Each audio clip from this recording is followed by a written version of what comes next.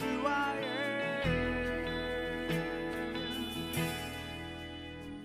Oh, I've seen many searching for answers far and wide, but I know we're all searching for answers. Only you provide, because you know what we need before we sing it out. Say our word. You're a good, good Father. It's who you are. It's who you are. It's who you are. And I'm loved by you. It's who I am. It's who I am. It's who I am. You are perfect in all of your ways. You are perfect in all of your ways. You are perfect in all of your ways to us. Yes, you are perfect in all of your ways. You are perfect in all of your ways. You are perfect in all of your ways to us. Just our voices. This love so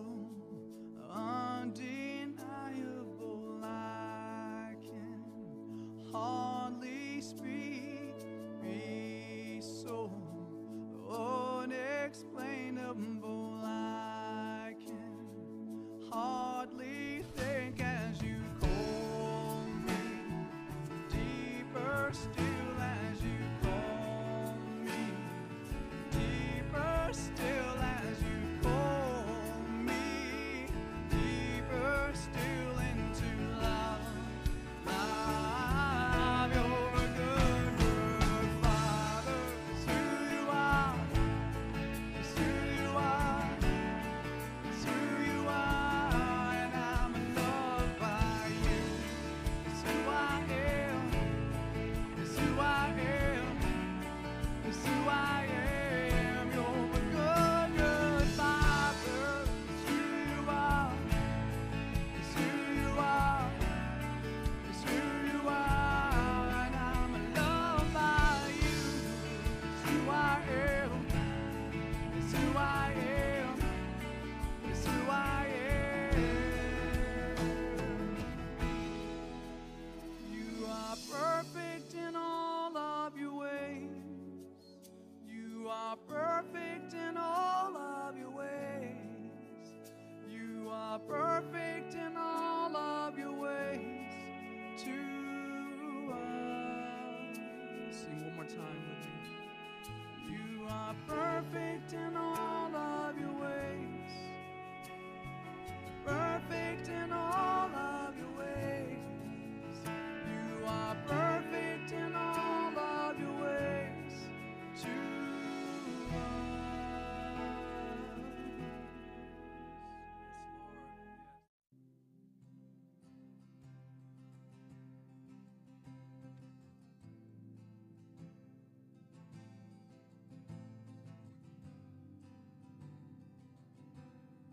Lord. All my words fall short. I've got nothing new. How could I express all my gratitude?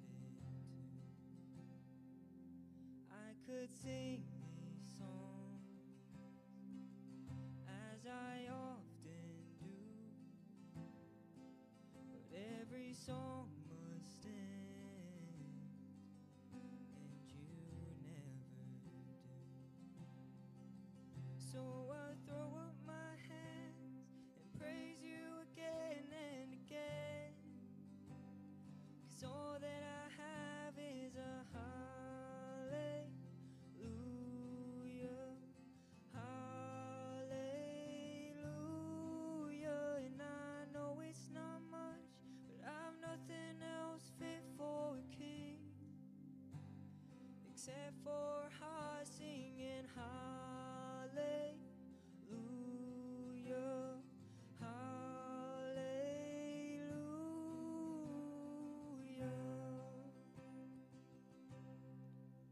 I've got one response. I've got just one move. With my arms stretched wide, I will worship you. So I throw up my hands and praise you again and again.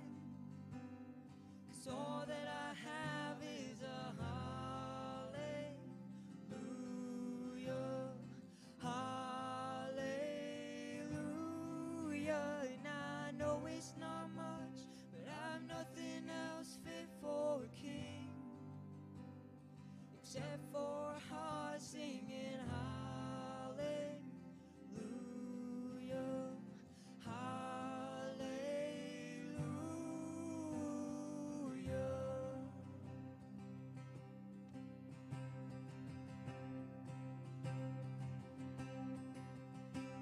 Oh, come on, my soul. Don't you get shy on me. Lift up your song. 'Cause you've got a lion inside of those lungs. Get up and praise the Lord. So come on, my soul. Oh, don't you get shy on me. Lift up your song.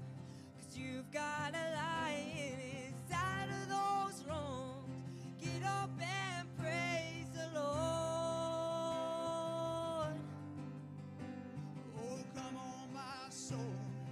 Don't you get shy on me. Lift up your song. 'Cause you've got a lion inside of those lungs. Get up and praise the Lord.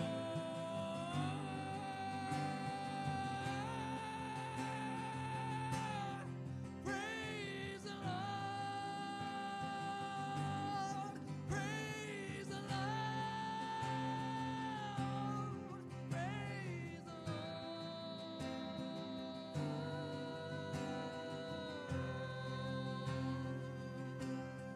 Praise the Lord. Praise the Lord. Praise the Lord.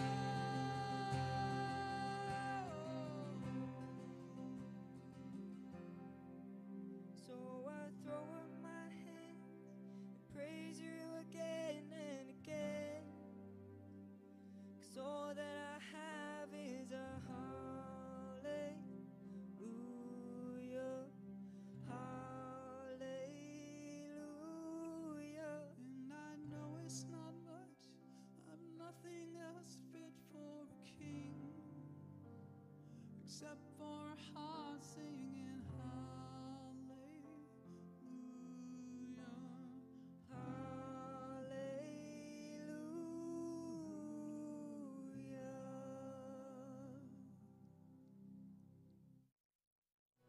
I searched the world, but it couldn't fill me. Man's empty praise and treasures that fade are never enough. And you came along. You came along and put me back together. Now every desire is now satisfied here in your love. There's nothing better. Oh, there's nothing better than you. No, there's nothing better than you. Lord, there's nothing. Nothing is better than you. And I'm not afraid. Come on, church. I'm not afraid to show you my weakness, my failures and flaws. Lord, you see them all, and you still call me friend.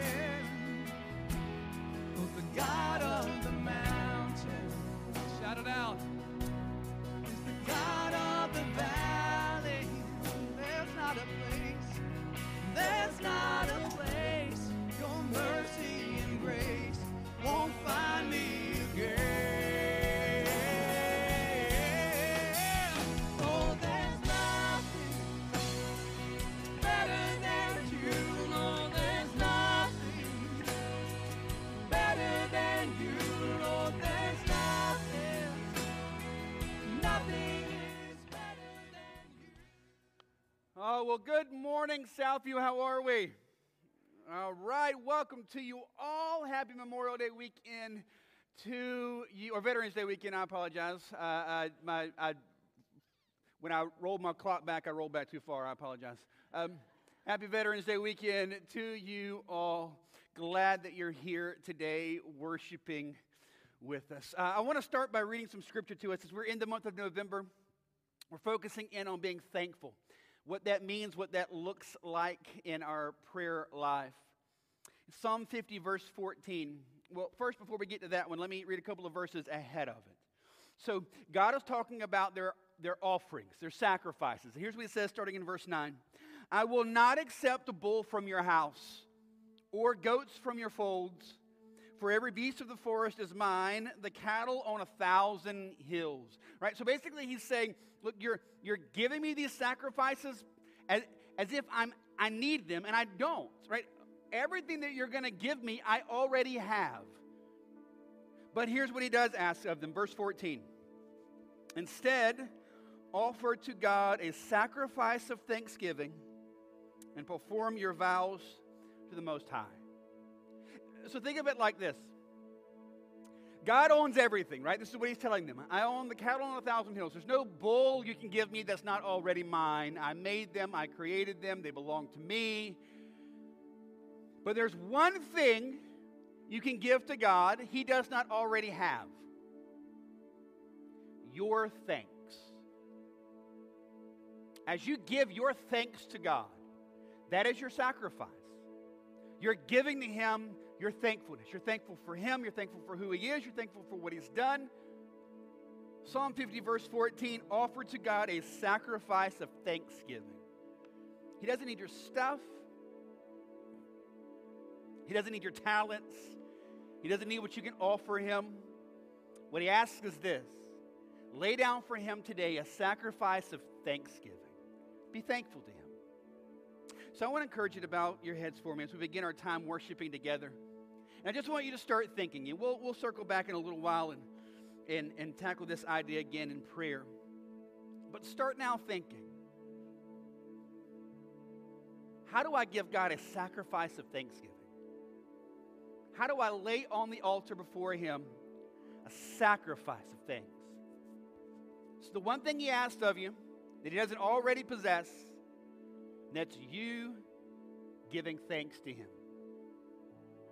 So Lord, I pray, God, here for us here this morning, that we'll be a people of thanks, we'll be a people of thanksgiving, thankfulness, and that we will see that we lay down our thankfulness, lay down our thanksgiving as a sacrifice to you, laying it on the altar for you to take and consume for your glory.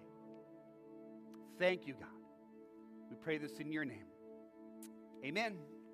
Hey, let's stand. Let's worship the Lord together. Good morning, church. Let's sing and celebrate these truths today.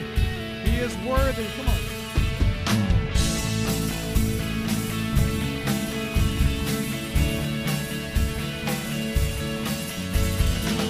Great is your faithfulness, O God.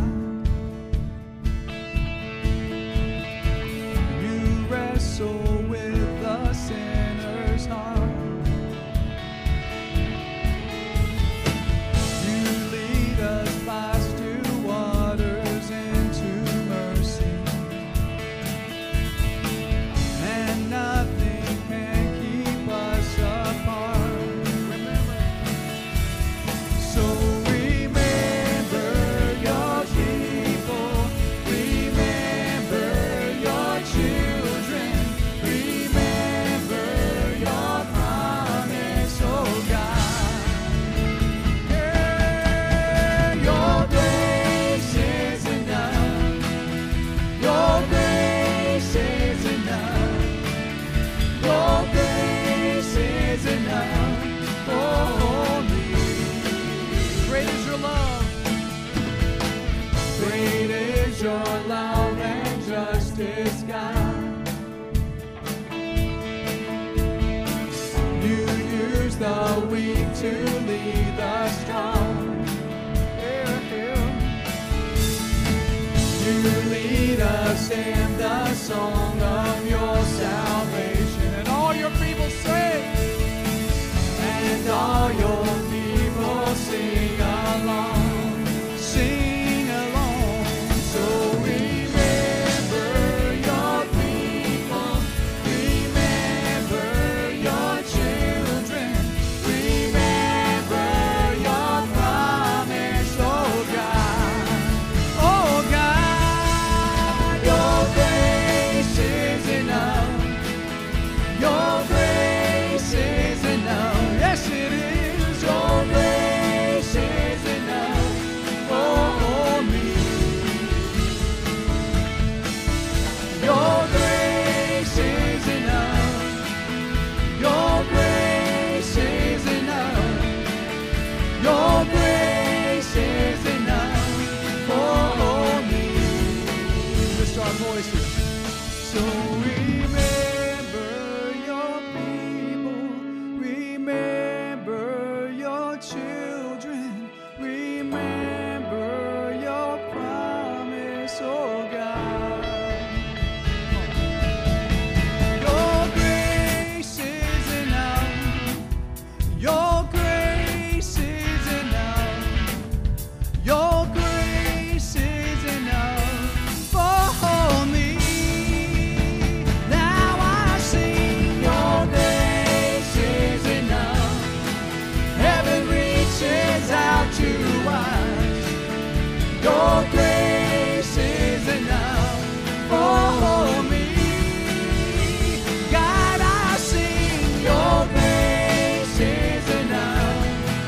I'm covered in your love. Your grace is enough for me. For me. Oh, it's enough. Oh,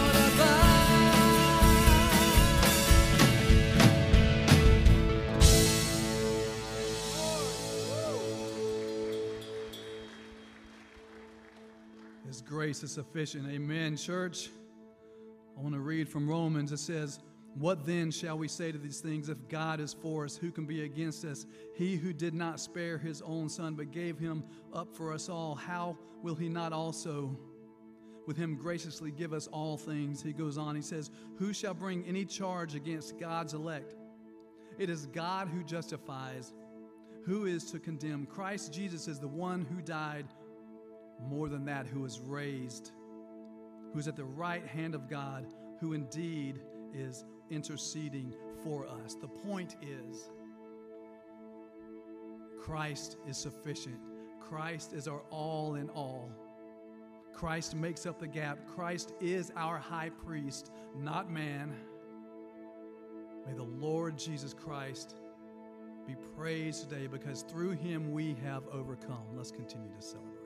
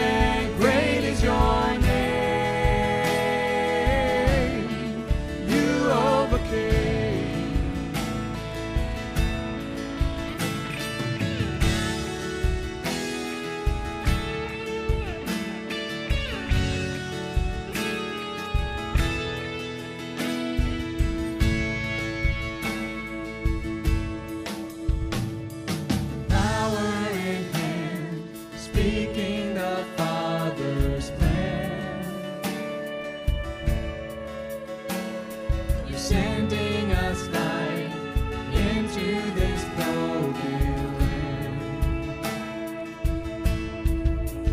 All authority, every victory is yours. Savior, worthy of honor and glory, worthy of all of our praise. You overcame. You overcame. Jesus, awesome and powerful forever. Awesome and great is your name.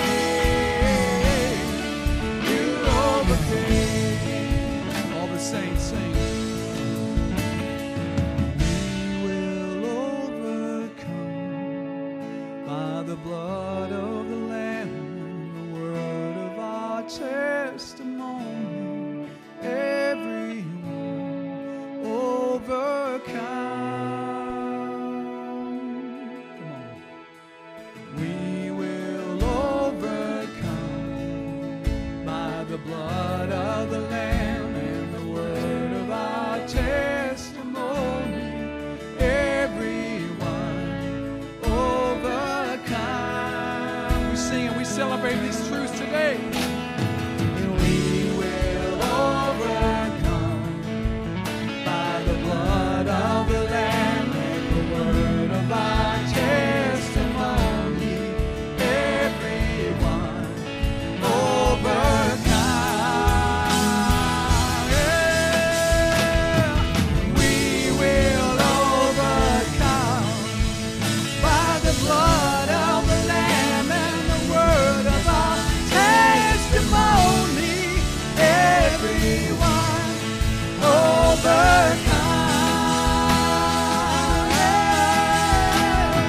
Savior, worthy of honor and glory, worthy of all of our praise. You overcame. Jesus, awesome and powerful forever. Awesome and great is your name. You overcame. Just a church. Savior, worthy of honor and glory, worthy of all of our praise. You overcame. Jesus, Jesus, awesome and powerful forever. Awesome and great is your name. You overcame.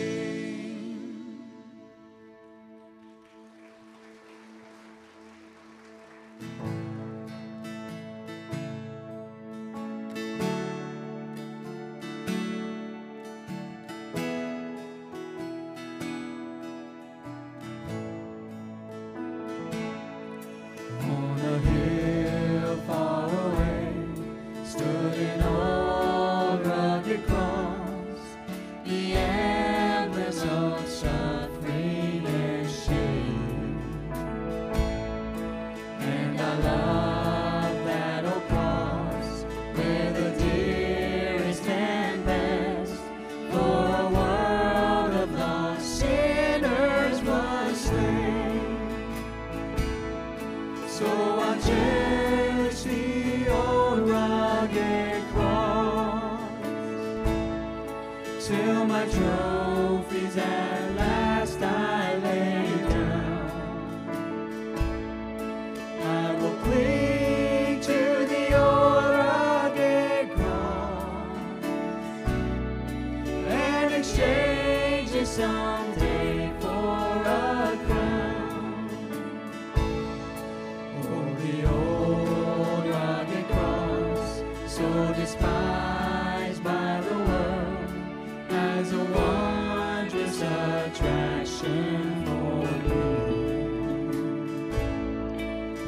the dear Lamb of God, left His glory above to bear it to dark Calvary.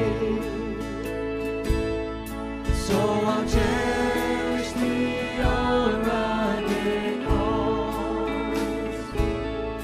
till my trophies at last I lay down.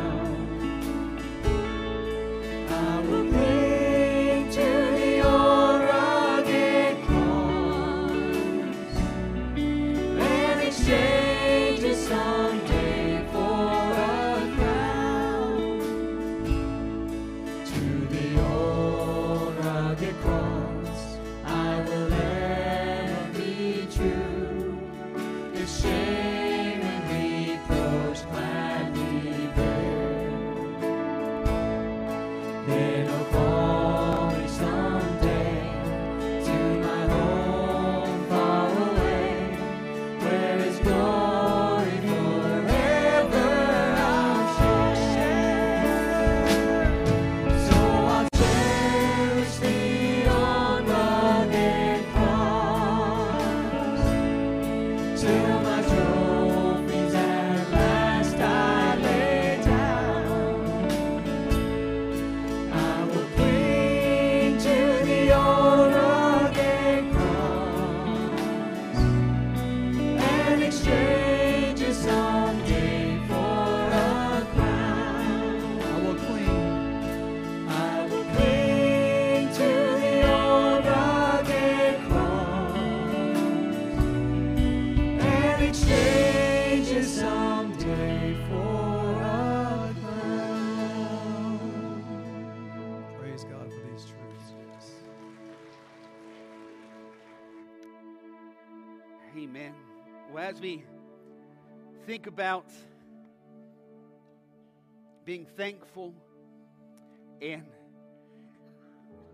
the cross that Jesus bore so that we can have forgiveness of our sins and be made sons and daughters of God. I mean, what a greater thing to be thankful for, right?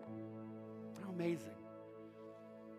We think again about our verse that I led with earlier, Psalm 50, verse 14. Offer to God a sacrifice of thanksgiving and perform your vows to the Most High. I'm going to encourage you just to take just a moment here in prayer. And thank God. Offer a sacrifice of thanksgiving to the Lord.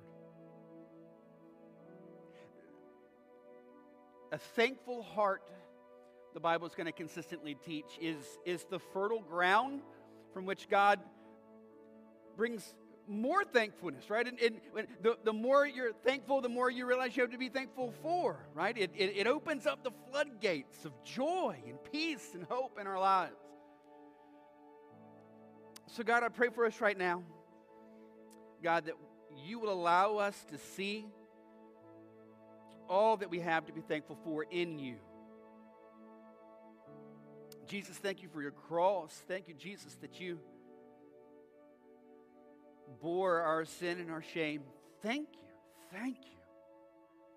God, I pray that we would see that being thankful isn't just this thing we do once a year and we try to focus on, but Lord, this is a sacrifice that we set before you. This is the thing that you tell us that you desire that we would give you, our thanks.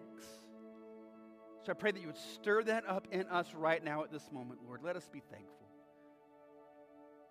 Take just a minute. Set your thanksgiving before God right now as a sacrifice to Him.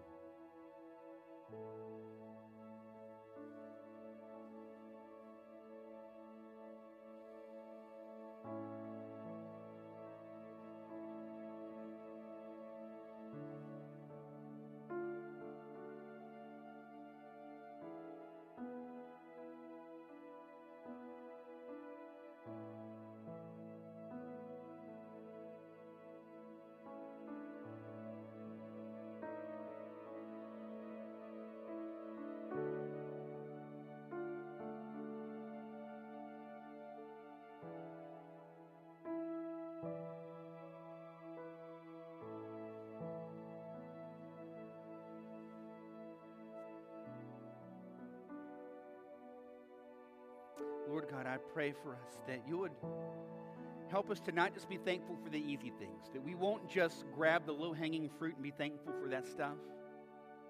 But God, we're going to be thankful for the hard things, because in that you have allowed us opportunities to trust you in deeper levels. We thank you, God, for things in our life that would even bring pain, because in that it causes us to turn to you and to need you and to seek you and desire you. And that's a good thing. I pray we will be thankful for everything in our lives that forces us to run to you. We would lay that down as a sacrifice of thanks.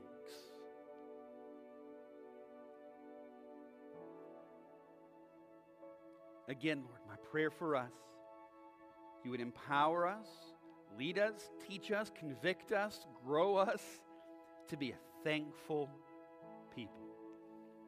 We ask this, Jesus, in your name. And all God's people said, amen, amen.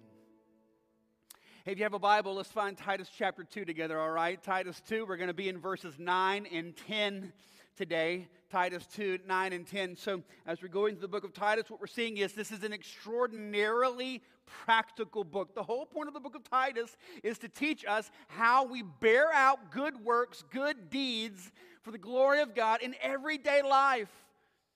Right? No matter who you are and what stage of life you're in and what you're going to be going through, there's an opportunity for you to bear out good works for God's glory. And that's the point of Titus.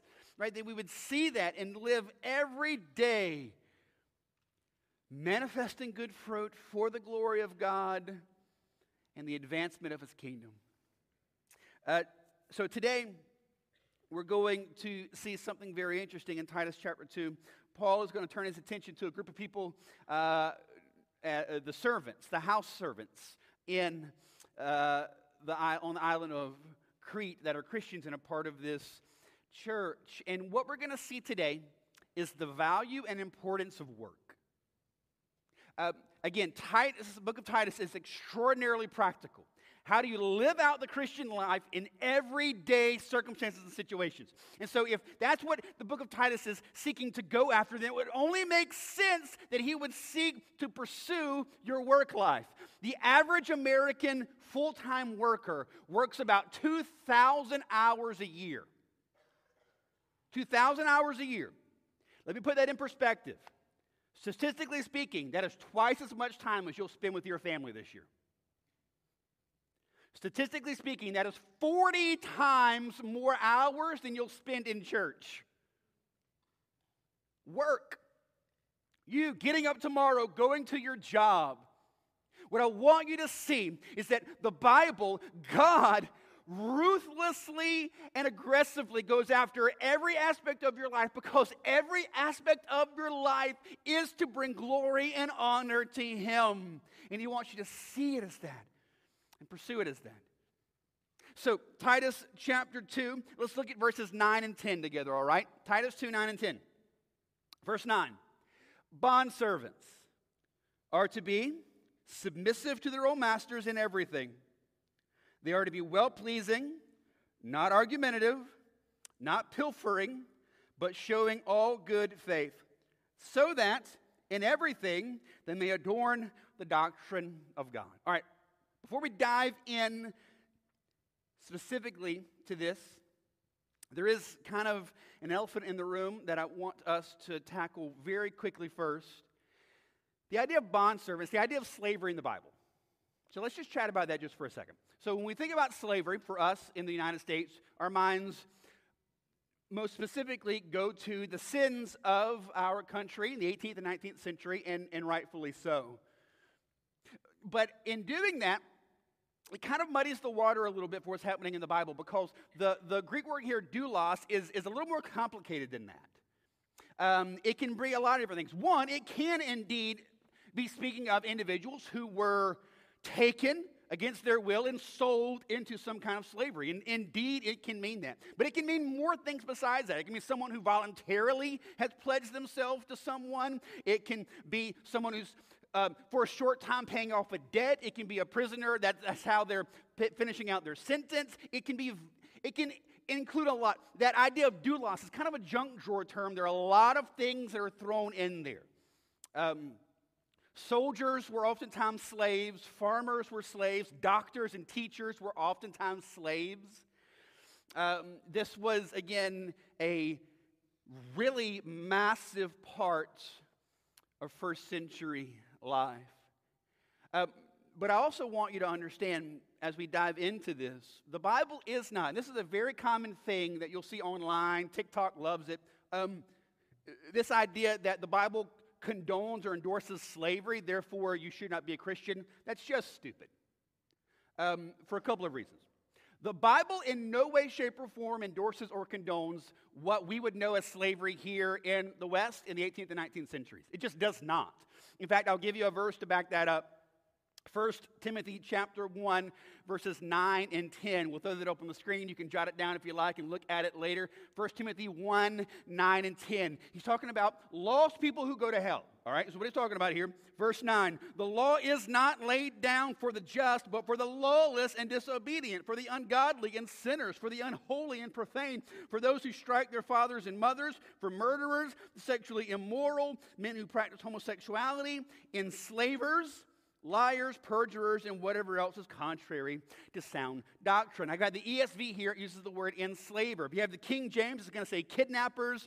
Or King James is going to say men stealers. New King James says kidnappers. NIV just calls them slave traders. The idea is this. What we would think of and know as slavery, the Bible clearly and profoundly rebukes, calls it sin, and says those people went to hell. Right? There's no way that you can in any way bring together biblical Christianity and what we would know as slavery. In fact, when I need a good quote, I always go to my boy Charles Spurgeon, so I'm going to read a Spurgeon quote. Here's what Spurgeon said. I do not think for a moment Paul believed that the practice of slavery ought to exist. He believed to the fullest extent that the greatest principles of Christianity would overthrow slavery anywhere they're proclaimed, and the sooner they did so, the better off we would all be. The Bible does not in any way condone this, endorse this, pursue this. No, that's not what's happening here. What is happening is this. This kind of servitude was a massive part of first century life. It's believed that about 1/3 of Romans in Roman population were slaves. About 50 million people were slaves. This was a huge part of society. 1/3 conservatively. I've seen some estimates put it up to half. But conservatively, 1/3 of the Roman Empire was made up of slaves. And they were coming to faith in Christ in droves. I mean, massive numbers of slaves were coming to faith in Christ. And so what the Apostle Paul is seeking to do in the New Testament is help instruct these new brothers and sisters in Christ. And okay, this station of life that you're in right now, you can still love and serve Jesus like that. And this is a great point for all of us, because this is a huge just life thing that we struggle with. We always look to some future thing, like when that's done, when that's fixed, when I'm past this, when I'm over that, then I'm really going to be able to serve God. And one of the big ideas that this passage is trying to push is, no, be faithful now. God knows where you are. God knows the situation you're in.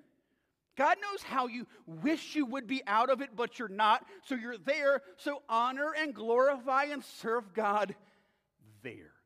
That's the big idea. So go back to Titus 2, 9, and 10. Let's read that one more time again. Bondservants are to be submissive to their own masters in everything. They are to be well-pleasing, not argumentative, not pilfering, but showing all good faith, so that in everything they may adorn the doctrine of God our Savior. Notice the way servants do their work. The way the servants, the way the house servants, the slaves, the way they do their job shows off the glory of God. Right? There's no such thing as you being too small and too insignificant and too far down on the org charts to make a difference for the glory of God. Even the slaves did that. And he's specifically talking to them. The way that you work, the way that you conduct yourself, the way that you do your job brings glory and honor to God. And this is the big truth that we're wanting to see laid out for us here today. How you live your life at work makes a difference. So here's our big truth. You are called to be a missionary at your place of employment. Where you work, whatever it is that you do, right? If you're a chief surgeon or the chief of police or the chief janitor, you are called by God to see your place of occupation, your place of work as a mission field. You are called by God there to bring him glory and to see the kingdom advanced. So how do we do that? What does that look like? What does that mean? All right, I'll give you a few things. First is this. There's got to be a change in thinking. This is first and foremost. Before we get to what we do, we got to change how we think. Again, this is the whole point of Titus. It's about gospel thinking leads to gospel living, right? So you got to think differently about your job. So first big idea that I have is this. We must see our workplace as a mission field. You must see where you work as your mission field. Look again at 9 and 10. Who's he talking to? The bondservants, the slaves. And they do what? Adorn, show off, showcase the truth and glory of God. You are called by God to a certain place. In fact, the word vocation comes from a Latin word which literally means a calling of God. This is one of the big things that the Reformation tried to do. They tried to, what happened was there became this division between the clergy and the rest of the congregation. And the clergy were the special ones called by God. And the rest of the congregation, they just showed up and paid for stuff. And what the Reformation tried to do was to say, no. Everyone is called by God. In fact, Martin Luther, the great reformer, said, even the milkmaid milking the cow is called by God for the glory of God. And as someone who is indwelt with God, literally God himself is milking the cow. Everything that you do, everywhere that you are, you're going to wake up tomorrow morning and you're going to go to a job. Whatever that is, whether you're a stay-at-home mom, or you're a teacher, or you're a student, or you're in the army, or you're on your own business, or you're a doctor, or a nurse, or a lawyer, or a truck driver, whatever you do, you are going out on a mission from God, called by God to proclaim the glories of God for the advancement of God's kingdom. This is who you are. This is what you do. Nothing is wasted. Nothing is wasted. Everything we're called to be, everything you do in life, we got to think differently. We got to change our focus. When we think about work, oftentimes, again, we've changed the way the reformers were trying to get us to view work. Now, most of us, we're going to get up tomorrow morning, and the whole point of going to work is just to get a paycheck and pray the weekend gets here fast. And long for retirement. Right? It just becomes this thing that we do. It's a means to an end. Right? It's just that job, it's just that thing, it's just that whatever you're doing to try to get money, just to live life, just to get by. And what the Bible is trying to say is that is an unbiblical, ungospel way of viewing your calling in life. You are called by God. Every one of us have a calling. Some of us in this room are indeed going to be called to some kind of full-time occupational church work. Okay, that's a thing that's going to happen, and that's important, that's good, and I believe there are people in this room, again, that are going to be called to that. But what I want you to understand is no matter who you are, and no matter what you're waking up tomorrow to do, you are under a calling of God. That is a calling of God on your life. Just as much as me walking in the office tomorrow morning and getting ready for next week's sermon. You get up tomorrow morning and you go into the office. You are called by God to work in that place for the glory of God. Advancing the kingdom of God, the mission of God. This is who you are. This is your calling. How differently would our community, our city, our county be if every Christian in this county genuinely believed when they walked into the office tomorrow, they were walking in as missionaries called by God? How different would work be? How different would it be if just us in this room did that? We walked into the office tomorrow believing we're called by God to advance the kingdom of God. It's a mindset shift. I want to encourage you in this. Think differently about your work. The bondservant, if the slave is called by God to glorify him and adorn and dress himself and show off the glories of God, how much more you?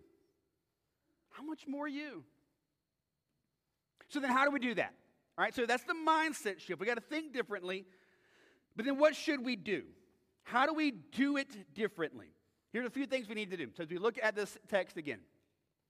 So as we think differently, we need to act differently. First thing is, we must walk in humility. Look at what the bondservants are told to do. Bondservants are to be submissive to their own masters in everything. The word submissive is actually a military term. It's describing a soldier standing at attention as their commanding officer is coming to give orders with the understanding that whatever order that commanding officer gives, you're going to then obey it. Right?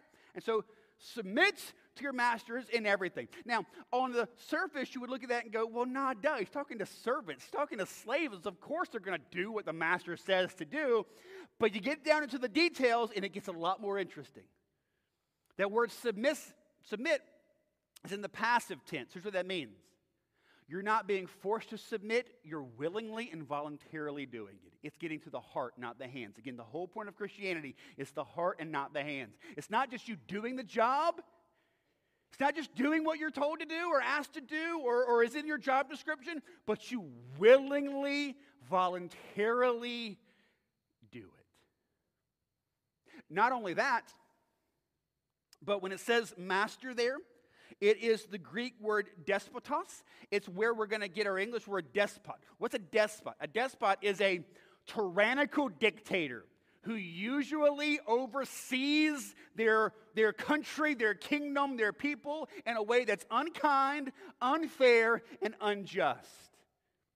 And literally, what's happening here, the Apostle Paul is telling these servants, telling these slaves, listen, even if your master is a mean, tyrannical, horrible person, you willfully submit yourself to them. What he's telling you and I is this. When you go into work tomorrow, it does not matter that your boss is kind. It does not matter that your boss is respectful. It doesn't matter that you love your job.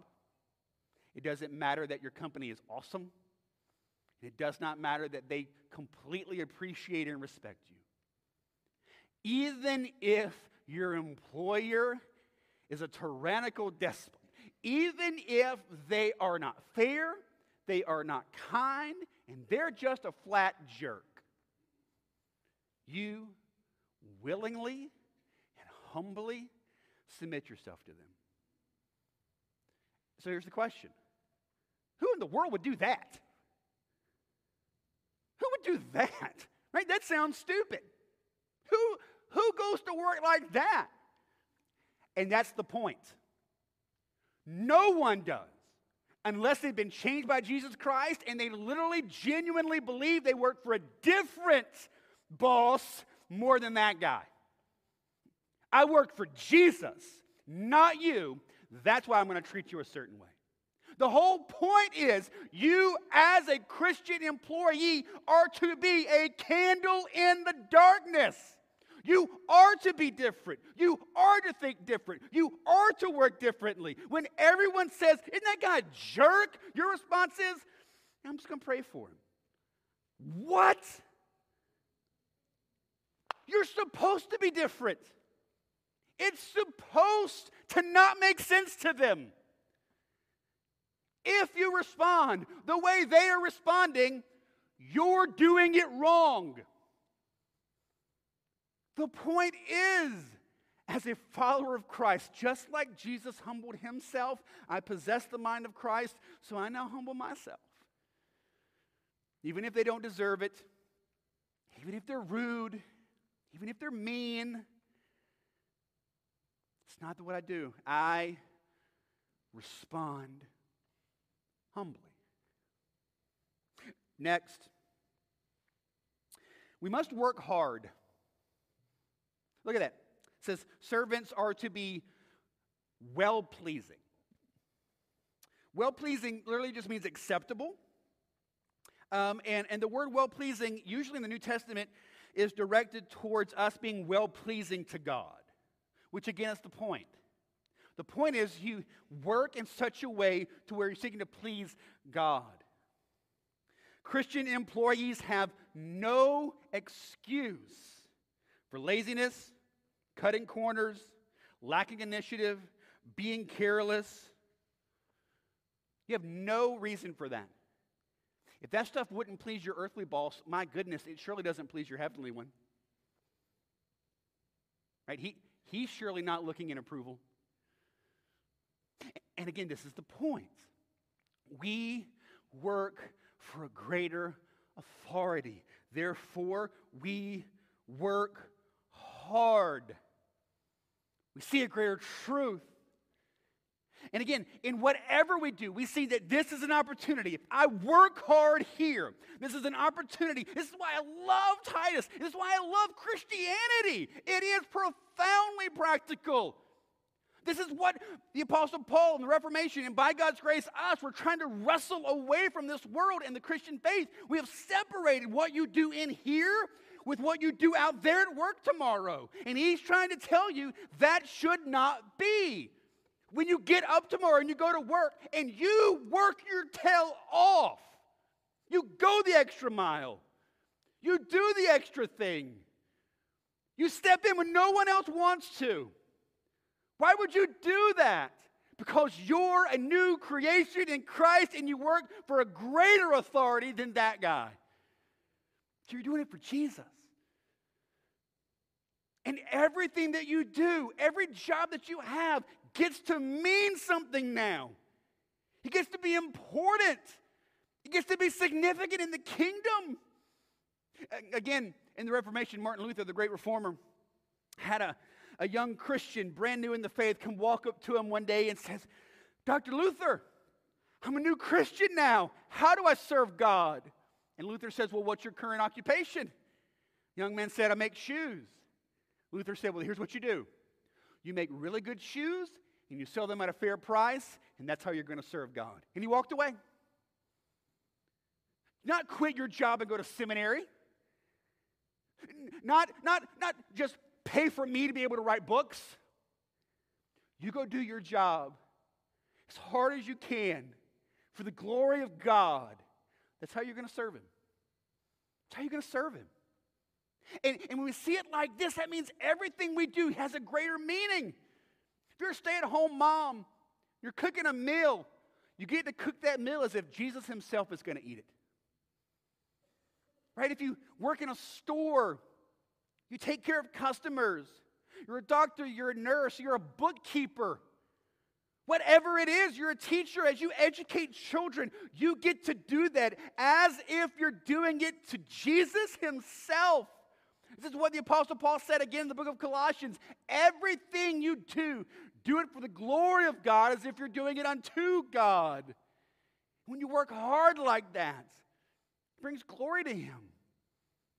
See how unbelievably God cares about every aspect of your life, including you going to work tomorrow. And you doing that gets to bring God glory if you do it like that. Work hard. Not just because you want a paycheck, not just because you love what you do, because you've been changed by Jesus Christ and now you do that for His glory. Now you do that for His honor. Now you do that to make much of Him. Next, if you keep on going, It says that these servants, these bond servants, bond slaves, are not to be argumentative. In other words, we must be peaceable. All right, so now we're going to get down to an even deeper level. The word peaceable means to speak against, to contradict, to oppose, literally to talk back. It means don't mouth off. It is not enough that you do what they ask. It is not enough that you do it well. It matters also the manner in which you do it. Your attitude. Not argumentative. Not rolling your eyes. Not talking behind their back. Not mumbling under your breath. Okay, I'm going to do it. Fine. But I'm not happy about it. The Bible even goes after that. God just doesn't stop. He comes after even that. In Ephesians chapter 6, when he's talking to children, it says that children are to obey and honor their parents. And the way that Marie and I teach that to our kids, when it says obey and honor your parents, is you need to do what we tell you to do and do it with a good attitude. Right? Do what we say and do it with a good attitude. Honor and obey what we say and with a good attitude. Now, the reason the Bible tells us to teach children to do that is for their own soul and their own sake. And yes, but then also they're going to become adults with other jobs and other people in authority over them. And we have to teach them at a young age to do what you're asked with a good attitude. Why? Because that brings glory to God. It all comes back to this. It actually matters how you do your job, the attitude in which you do it with. This means something. This matters. Are you humble? Are you a hard worker? Are you peaceable? Next, we must be honest. It says that they should not be pilfering, but showing all good faith. The word pilfering there literally means to kind of set apart for yourself. Stealing, embezzling is what it's talking about here. In fact, the word thief and the word slave oftentimes were synonymous. They would interchange them because there was so much theft that happened by them. And it also says that they should be, instead of doing that, showing all good faith. Literally, faithful in all good things. You don't take what's not yours, but you're honest and upfront and good and faithful in what has been given to you. That makes sense? So why does this matter to us? It matters to us because according to the U.S. Department of Commerce, employee dishonesty costs American businesses over $50 billion a year. And this stat really did shock me. The U.S. Chamber of Commerce says that 1 out of every 3 business failures are the direct result of employee theft. That shocked me.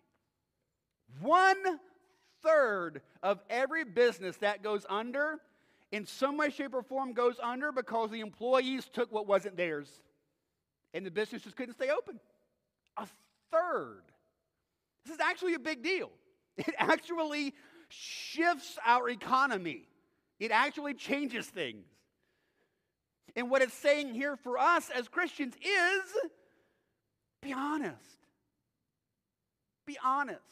And the little things, right? Personal use of office equipment and false expense reports and theft of company resources. These are all little things that can be done to take. And it happens so much. It's so prevalent. It's such the air that we breathe in our workforce in America. That's why he's saying you can be different by not doing that. If someone looks at you and says, well, you can just take that. You say, no, I can't. Actually, that's not mine. Well, just put that number instead of that number, right? It's no big deal. No, actually, I can't do that because it's not mine. Right? You're going to drive through at McDonald's. Well, just throw in another burger for your friend. Well, actually, I can't because that's not mine. right? It's just practical things of you showing yourself different than everyone else, right? Seeing your workplace as your mission field and working humbly and hard and respectfully and honestly. What does that ultimately result in? The last part there in verse 10. So that in everything they may adorn the doctrine of God, our Savior. The word adorn means to take precious jewels and arrange them to show off their true beauty, right? The idea is sort of like someone looking in the mirror, making sure everything looks good before they walk out the door. Right? Dressing yourself, adorning yourself in such a way that when you walk out, you look the best.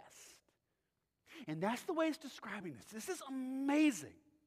The way these servants work at their jobs shows off the beauty and glory of God. What Paul is telling Titus here is, Titus, look, the island of Crete is not going to be reached because you preach the world's greatest sermon. Crete is going to be reached because the people in your congregation, specifically the lowest among them, get up tomorrow morning and they go to work and they live different than everyone else. They just work different. They work harder, and they're peacemakers, and they're humble, and they're gracious, and they bring joy to the office. And as you do that, opportunities will come up for you to proclaim the glories of God and push forward the kingdom of God. And the same is true for us. What God is telling us today is this. Listen, Cumberland County, Hope Mills, Fayetteville, Fort Bragg, all of the area, that is not going to be reached because I preached a good sermon. They will be reached. This community will be shaped and changed by you getting up tomorrow morning, going in to your job, and working there for the glory of God, seeing it as your mission field and an opportunity for you to proclaim how great and amazing God is. So let's make it really simple, all right? How do we live as missionaries at work? I'm going to give you 3 things, all right? How do we live as missionaries at work? 1, do your job well, right? The Bible is nothing if it's not practical. Do your job well. Show up. Work hard. Go the extra mile. Be a good teammate. Smile. How about this one? Don't be drama. And don't associate with the people that are drama. Right? Be someone that others want to work with. See what you do as an opportunity to bring glory to God. You're going to wake up tomorrow and in this room, boy, it just runs the gamut of all the different occupations that we're going to fall into tomorrow. Every single one of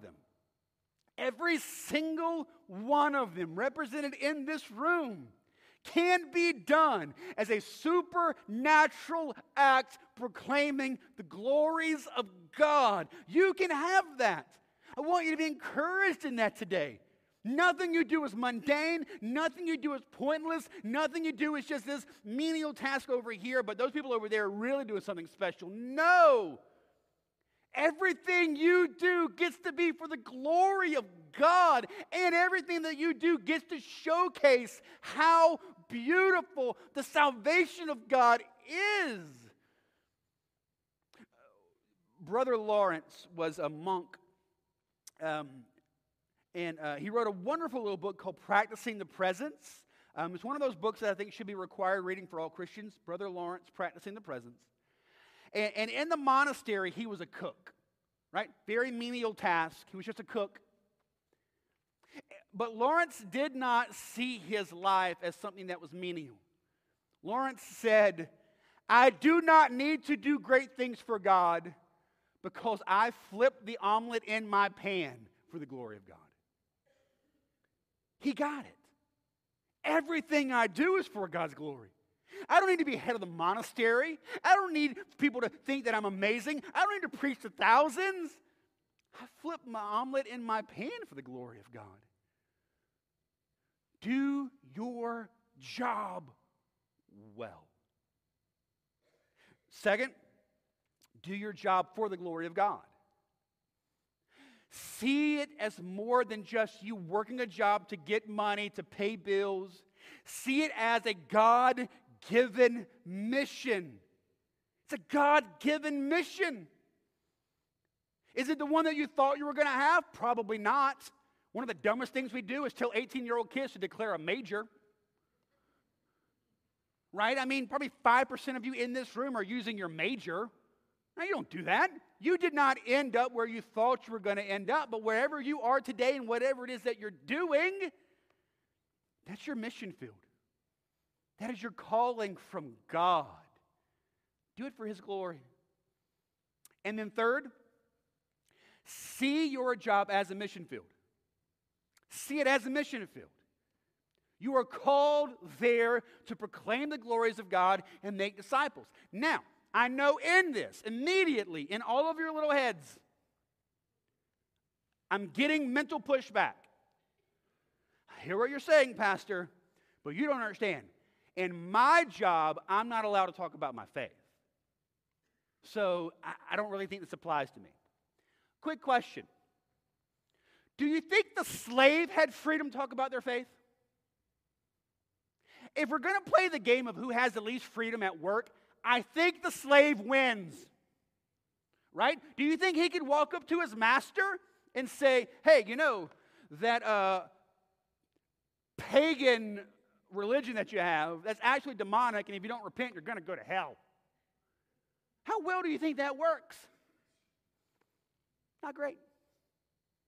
But the whole point of Titus 2, 9 and 10 is Paul telling even these servants, you may not be able to say all that you want to say. You may not be able to speak into everything you want to speak into. There may be situations where you would genuinely desire to say something that for whatever reason you honestly can't. That might happen. But that does not mean that you can't see your occupation as a mission field. And as you work hard for the glory of God so that the kingdom can be advanced, and you're praying fervently over your workplace and your fellow employees, and as you're doing that, opportunities will arise. They will happen if your mind, your heart, your desire is to see it as a place to bring glory and honor to God as your calling to advance the kingdom of God. So I'm going to ask our band to come up, and I'm going to ask you to bow your heads for me.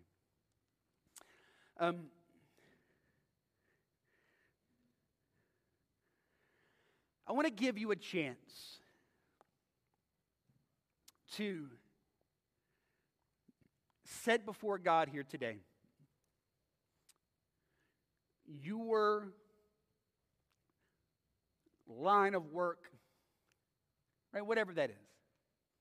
Again, if you're a stay-at-home mom, if you're a teacher, if you're a soldier, if you drive a truck, if you're a mechanic, if you're an accountant, right? Fill in the blank. Anything. Today, would you allow God to shift in your heart and understanding of your work? And you'll start to see it differently. That's step one. Just begin to see your work differently. If even the slaves can do this, my goodness, we can. So I want to encourage you here before we stand and worship together. I want you to think through a prayer before God. just right now where you are, just say, God, I know that I've been called by you to work at blank. I commit my work there as an act of worship to you. Empower me to be a light in the darkness as I work for you with dedication and integrity and joy. I pray that I will be a blessing to my employer, my co-workers, and anyone that I interact with. Let them see the beauty of salvation as they watch me work for your glory.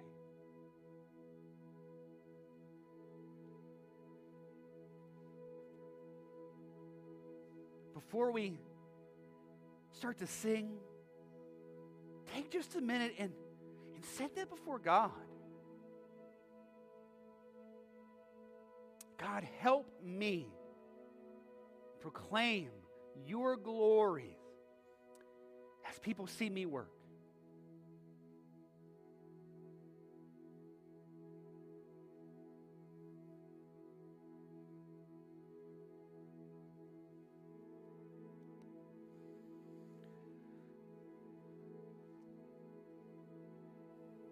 God, we long for heaven. But Lord, between now and then, you have ordained work. And it is a gift. It's a good thing. It's not bad. It's not sinful. It's a good thing. You created work before sin ever came into the world. Work's a good thing.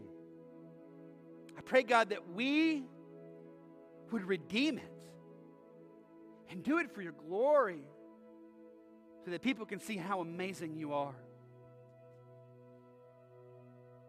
Empower us, God, to work in a way that blesses others, glorifies you, and advances your kingdom. We love you, Jesus. We pray this in your name. Amen.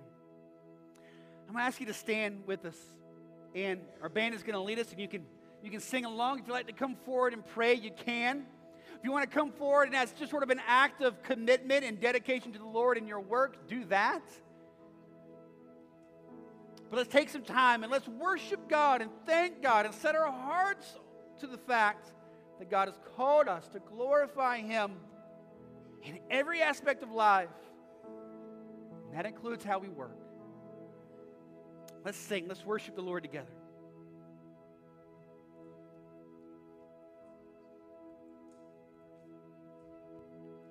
How I long to breathe the air of heaven, where pain is gone and mercy fills the streets, to look upon the one who bled to save me and walk with Him for all eternity.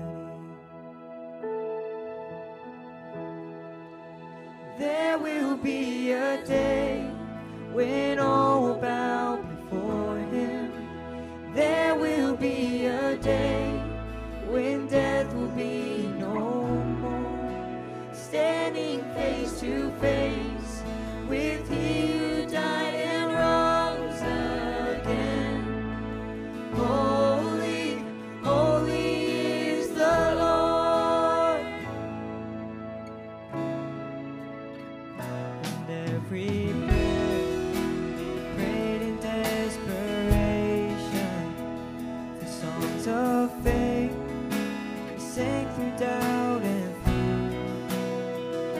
in the end, we see that it was worth it when He returns to wipe away our tears. Oh, there will be a day when all bow before Him. There will be a day when death will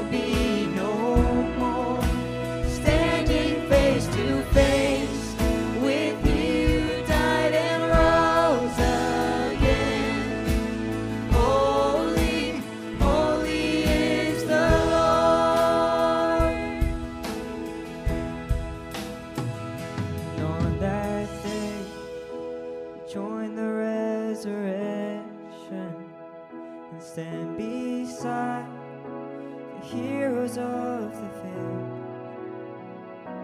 With one voice, 1,000 generations sing, worthy is the Lamb who was slain. And on that day we join the resurrection and stand beside the heroes of the faith. With one voice, 1,000 generations sing, worthy is the Lamb who was slain. Forever he shall reign.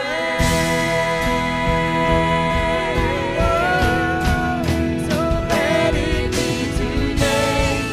We shout the hymn of heaven with angels and the saints. We raise a mighty roar, glory to our God, who gave us life beyond the grave. Holy, holy is the Lord. So let it be today. We shout the hymn of heaven with angels and the saints. We raise a mighty roar, glory to our God, who gave us life beyond the grave. Holy, holy is the Lord. Holy, holy is the Lord. Holy, holy is the Lord.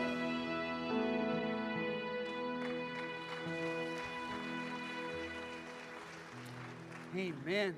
Amen. Lord, we just thank you that you are holy.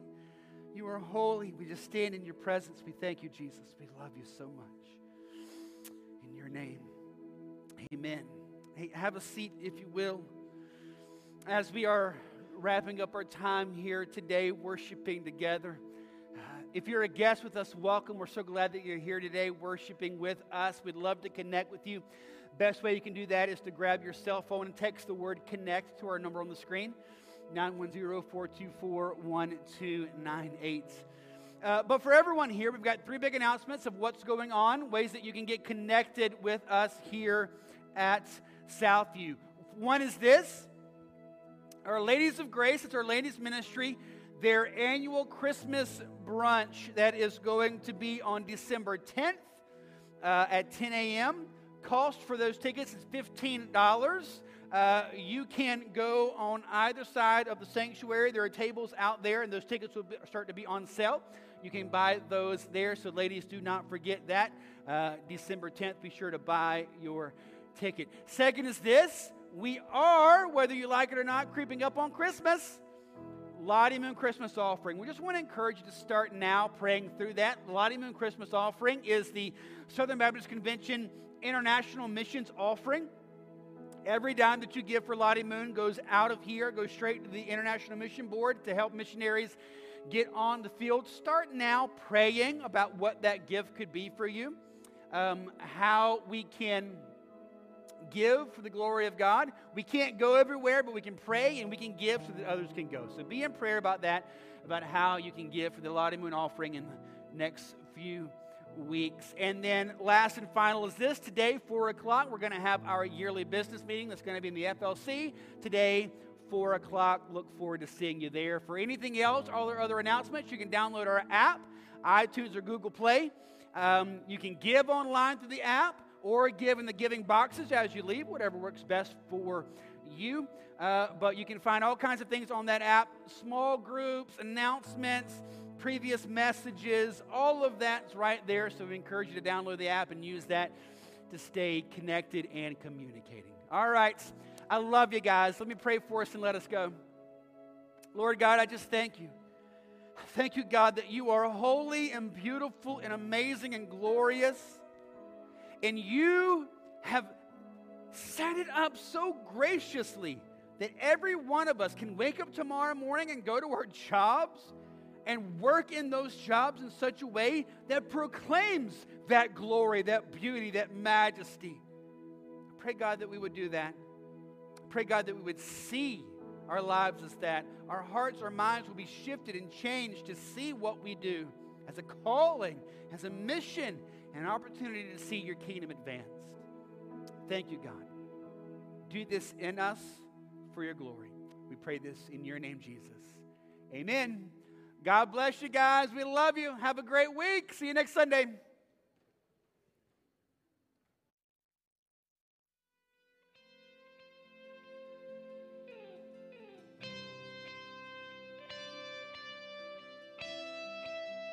All on the altar, surrender to